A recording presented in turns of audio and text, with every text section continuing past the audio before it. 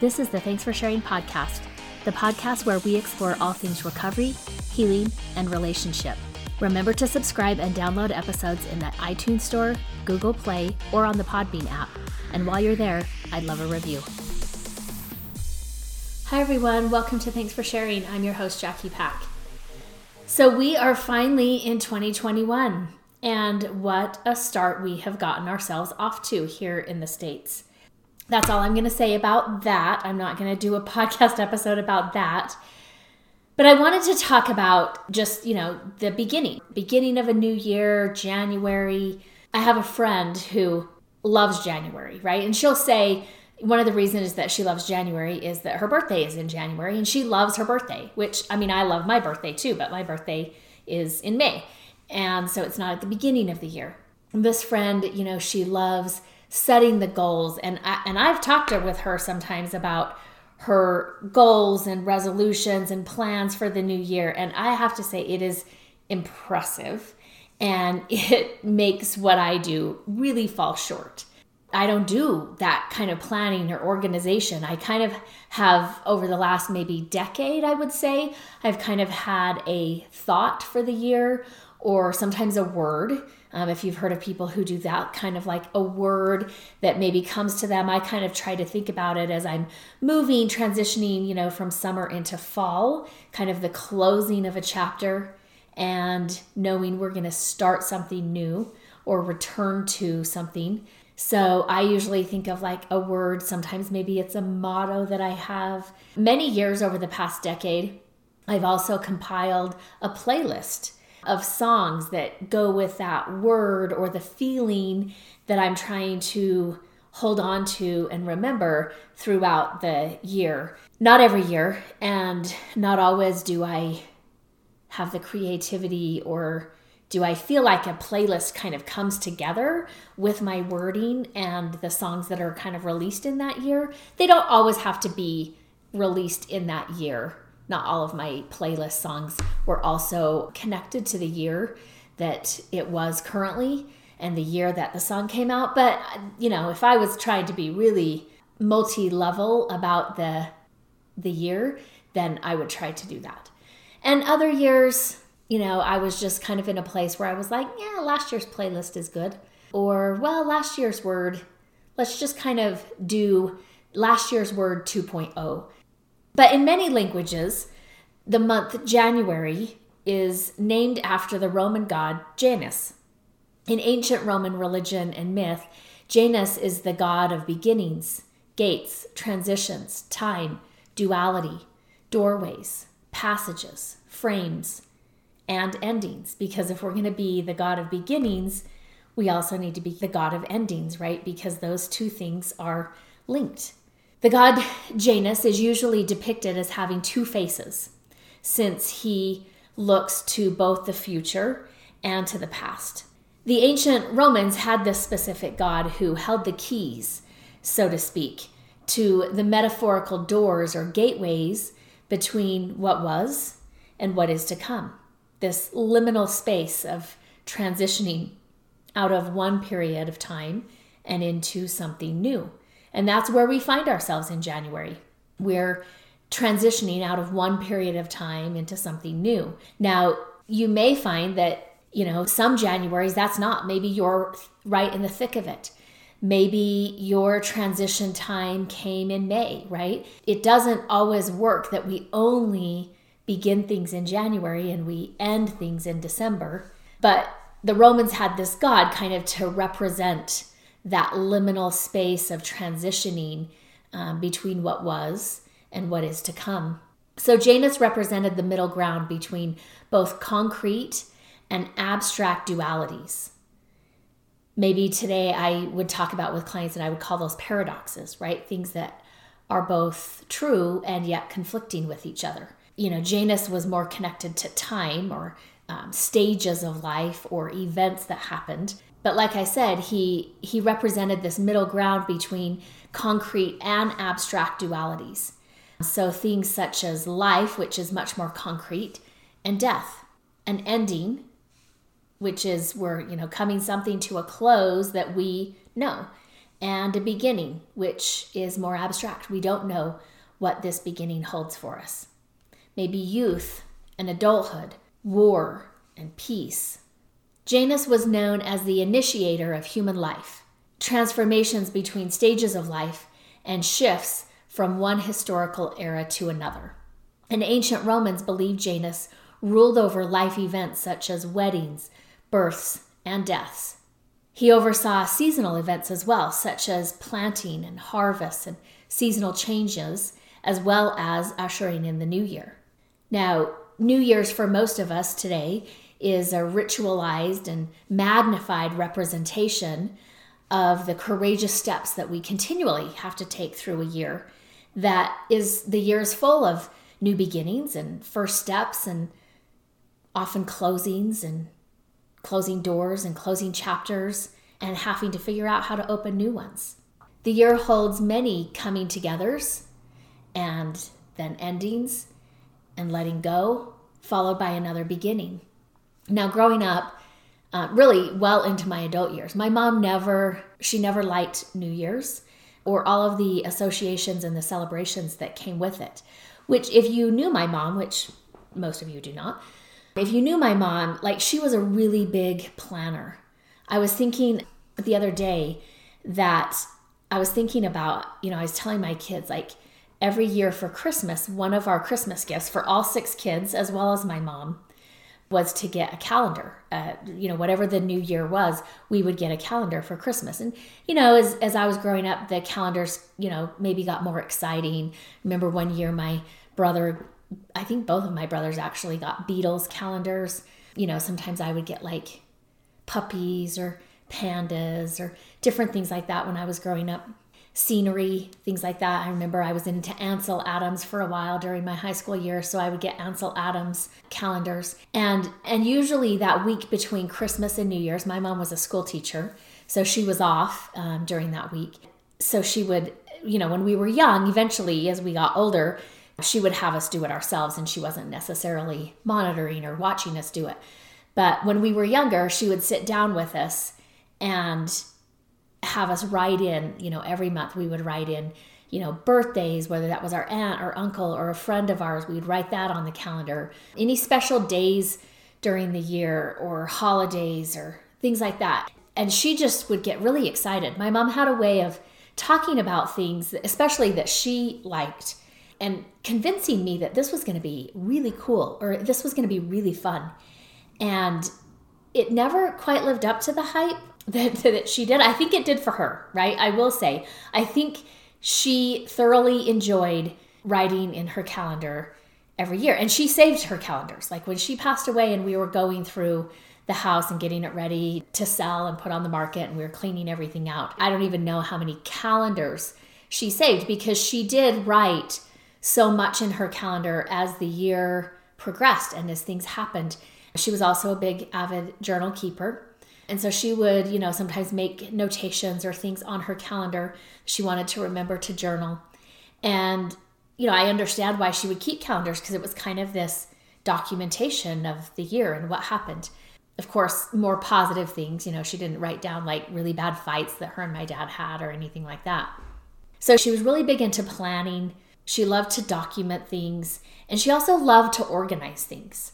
So it always kind of puzzled me how she wasn't a big New Year's Eve and New Year's Day celebration and didn't really say much about those. Or, in fact, I have memories of her saying oh, this is just hype. And the only reason we celebrate New Year's is because all of the movies make New Year's out to be this really big deal.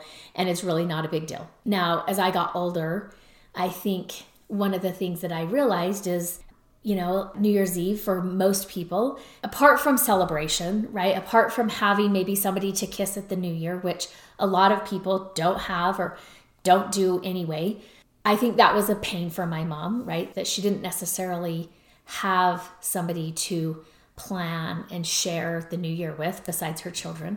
But I think also that time of reflection, the closing of one year and the beginning of a new year, I would think with some reflection was probably painful for my mom. I don't know that she was really happy with her circumstances, or content. She was not content with her circumstances, or didn't have a lot of inner peace about how things had turned out for her.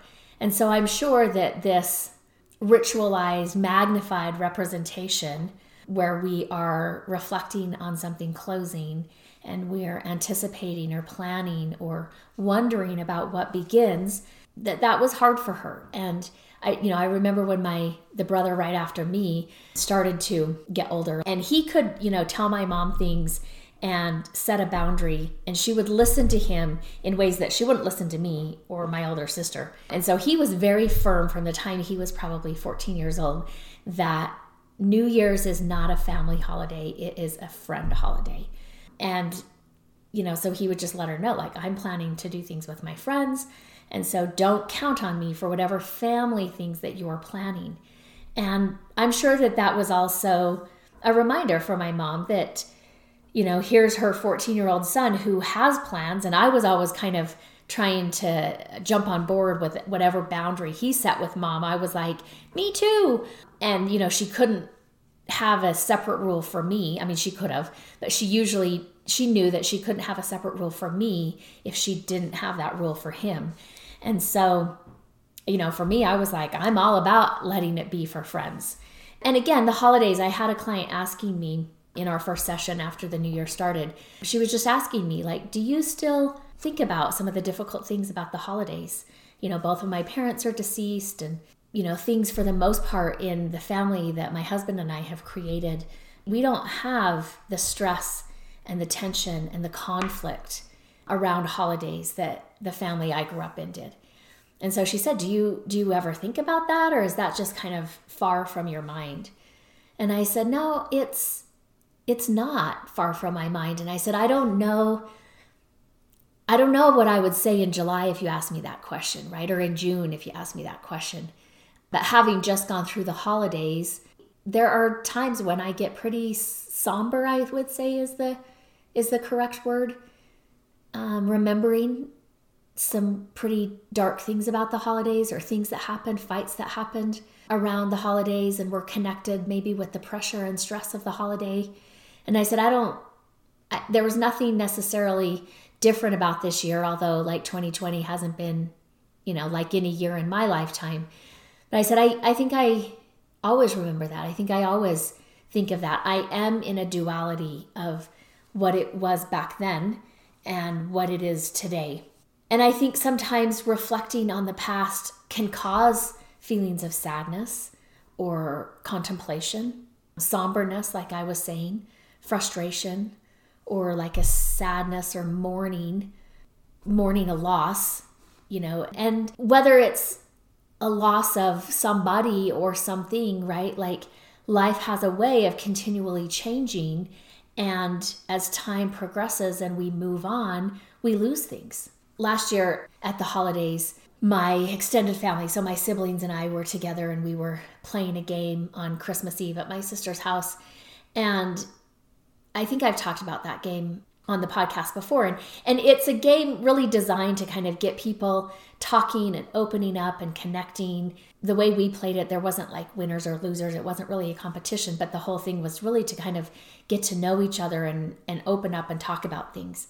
And one of the questions for the group, some of the questions were for individuals, and everybody had their own different individual question, and others had group questions.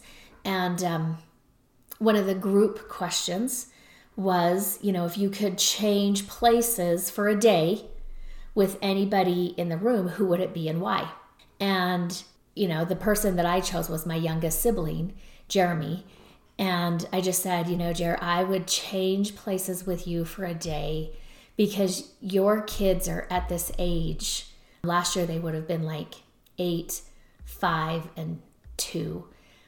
And I said, your kids are at this age where Christmas is so magical and so fun in a way that can only be that way when you have really young kids. And my kids are all much older. And there's things I like about Christmas with my kids being older. But I said, just for a day, I'd go back to Christmas Eve with my kids at those ages. And so again, there's a loss in that, right? There's something that I've lost as time has continued to march on and the years have passed and my kids are older. So reflecting can bring up those feelings of sadness and contemplation and just noticing what isn't anymore and what was.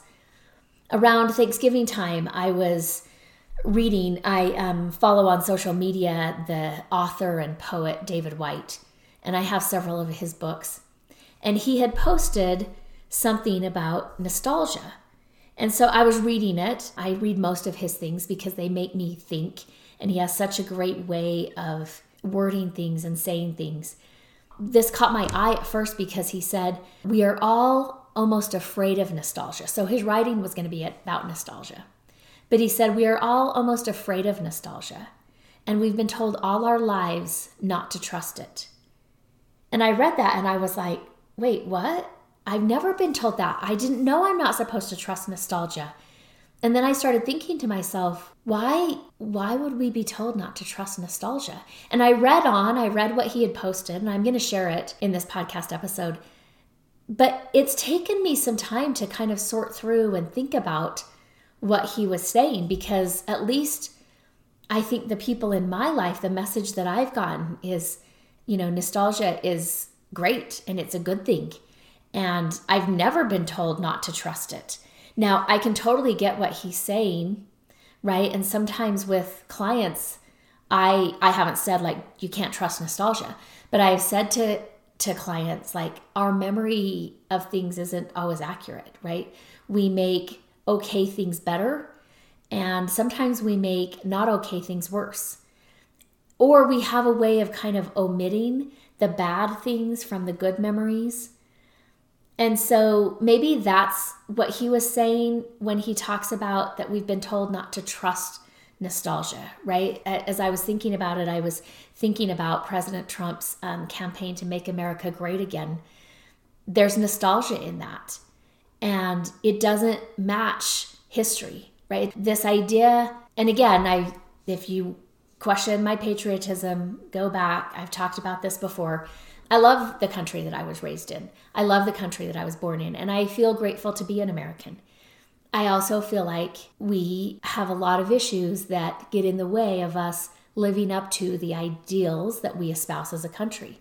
And I think nostalgia gets in the way of that. If I'm remembering things better than they are, or I'm omitting or leaving out or whitewashing or diminishing parts of history, which we're all prone to do, then I can't trust nostalgia. So let me tell you what he says again. He says, we've been told all our lives not to trust it. He says, which in a way is once again being told not to trust our own bodies and the many expressions of that body, living through the thresholds of time and tide as it does. This following part that I'm going to read, he says, this was my attempt to rehabilitate not only the word, but the felt experience. When I reread this for like the third time, I was like, okay, so he's not saying nostalgia is completely bad and we just need to throw it out the window. He says, nostalgia fully felt always flowers into something merciful, forgiveness for a former partner, heartfelt gratitude for having had the gift of a good father, forgiveness for a difficult one. The difficulty lies in allowing ourselves to fully experience the absolute physicality of what is emerging. Nostalgia is imminent revelation arriving from deep below our horizon of understanding, from the center of the body, rather than from the heavens above. That's interesting. So this is what he wrote. He said, nostalgia is the arriving waveform of what we thought was a lost physical memory, the reemergence of a past we thought was gone, now newly remembered and about to be reimagined by a mind and a body at last ready to come to terms with what actually occurred. Nostalgia subverts the present by its overwhelming physical connection to a place, to a time in which we lived, or to a person or people with whom we lived, making us wonder in the meeting of past and present, if the intervening years ever occurred. Nostalgia can feel like an indulgence, a sickness, an inundation by forces beyond us, but strangely, forces that have also lived with us and within us all along. Nostalgia is not indulgence. Nostalgia tells us we were in the presence of imminent revelation, about to break through the present structures, held together only by the way we not have remembered deeply enough. Something we thought we understood, but that we are now about to understand more fully. Something already lived, but not fully lived. Something that was important, but something to which we did not grant importance enough. Issuing not from our future, but from something already experienced. Something now wanting to be lived again, at the depth to which it first invited us, but which we originally refused. Nostalgia is not an immersion in the past. Nostalgia is the first annunciation that the past as we have known is coming to an end. There's so much to think about. Like I said, I've been thinking about this for at least 2 months now, and I keep reading it, and I wanted to share it with you because there's just so much that he wrote in there and that he's understanding in there. And he's, a little more than a decade older than me. And I find myself as I'm getting older thinking back to these times, right? And these holidays, my kids, because I'm the second in my family and one of the oldest of the grandkids, I'm second oldest of the grandkids as well as second oldest of my sibling group. My kids had the opportunity to spend a lot of time with my grandparents. And I think I've shared before that my grandfather was the only grandfather my kids knew. And for a lot of time, they never connected that like my father, their actual grandfather, or my husband's father, who had passed away before our kids were born, that was missing, that there was a generation that was missing there. It took them a long time to realize that. And so they had a lot of time to spend with my grandparents. And yet there's memories, that I have as they're gone. Both sets of my grandparents have passed on. And as I think about holidays, particularly with them, or just memories that I had with them, sometimes I don't even know how to put them in words, right? It's a feeling. Oftentimes there is an image for me when I think of my grandparents. So there's a concrete image, but then there's also kind of an abstract feeling or an abstract image that comes to mind. And like I said, I don't even know if I were to share these memories with my kids, I don't even know that I could formulate them into words.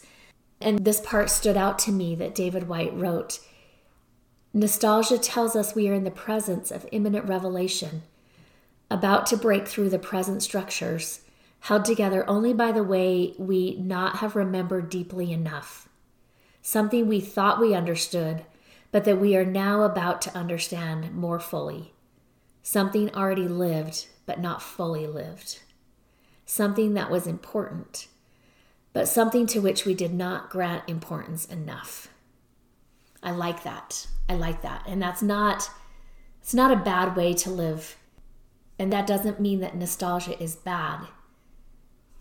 But if we use nostalgia to not fully take us into what was, and to experience all of it and to allow ourselves to feel it to the intensity that we need to, then nostalgia takes us in the wrong direction.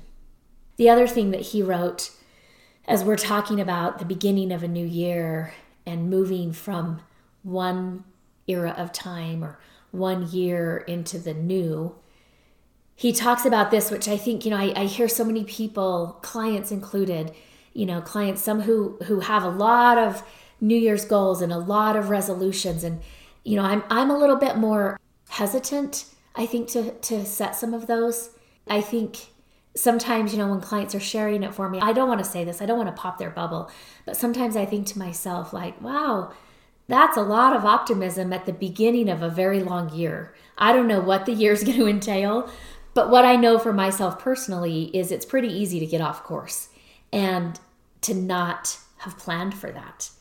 And so I think maybe sometimes I'm too cautiously optimistic about a year or too cautious to plan much, because there can feel like, and this is part of my trauma response, it can feel like I don't really have control over this. So what's the point in planning and being disappointed?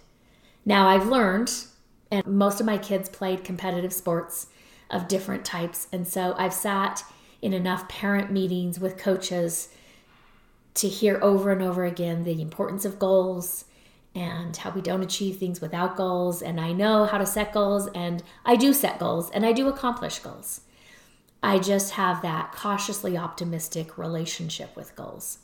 But I think it's also good. We know by the time February hits, most people have stopped doing what they plan to do for the new year. And what felt like achievable sometimes didn't even last the whole month. So he also talks about this. He says, this is from his book, Consolations. He says, close is what we almost always are. Close to happiness, close to one another, close to leaving, close to tears, close to God, close to losing faith, close to being done, close to saying something, or close to success. And even with the greatest sense of satisfaction, close to giving the whole thing up. Our human essence lies not in arrival, but in being almost there. We are creatures who are on the way.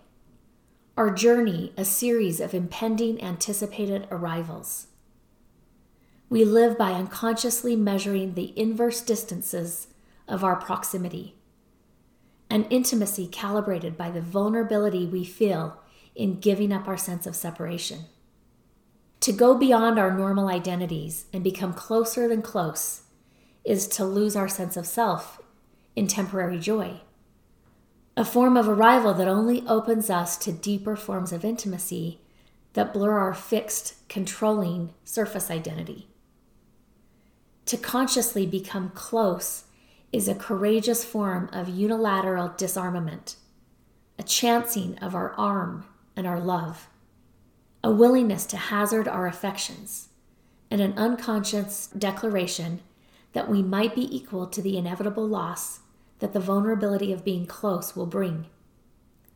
Human beings do not find their essence through fulfillment or eventual arrival, but by staying close to the way they like to travel, to the way they hold the conversation between the ground on which they stand and the horizon to which they go. We are, in effect, always close to the ultimate secret, that we are more real in our simple wish to find a way than any destination we could reach. The step between not understanding that and understanding that is as close as we get to happiness.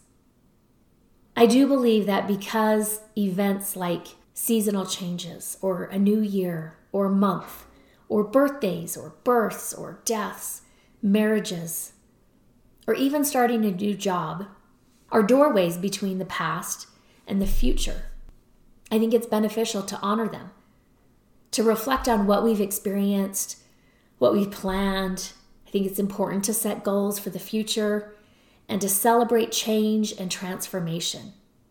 Sometimes the change that we didn't intend or plan or hope for is especially deserving of celebration. It's easy to celebrate when we succeed, or when our friend or our loved one or our family member or a colleague succeeds. We all know that those are times for celebration, and it's easy to be happy at those celebrations. But when it didn't go the way that we hoped, and when we didn't get the job that we wanted, or the relationship that we thought was just the one turns out was not, it's not so easy to celebrate. And yet those are times that we need to celebrate because we put ourselves out there. And in putting ourselves out there, we got close to something that we said was important to us, something that we wanted, something that we desired and moved towards. And whether or not it happens, the moving towards something, the declaration, the wish, the goal, that is worth celebrating. The beginning of this new year, as we're all kind of cautiously optimistic about 2021 and moving much slower than we have in years past into the new year, I give my best wishes to everyone who listens to my podcast for the new year in these times of trouble, uncertainty, and trepidation. Until next time, Jackie. The Legal Stuff. This podcast is solely for the purpose of information and entertainment. and does not constitute therapy, nor should it replace competent professional help. The prayer of the perfectionist. Nobody has time for perfection. We are pursuing progress. Help me to remember the only step I need to focus on is the next right step for me. Help me to remember that life is a journey. Help me to be able to separate all that I am learning from all that I have to do. Help me to remember that I am not alone. I can ask for help. Help me to strive for frequent awakenings, not mastery. I am enough. Amen.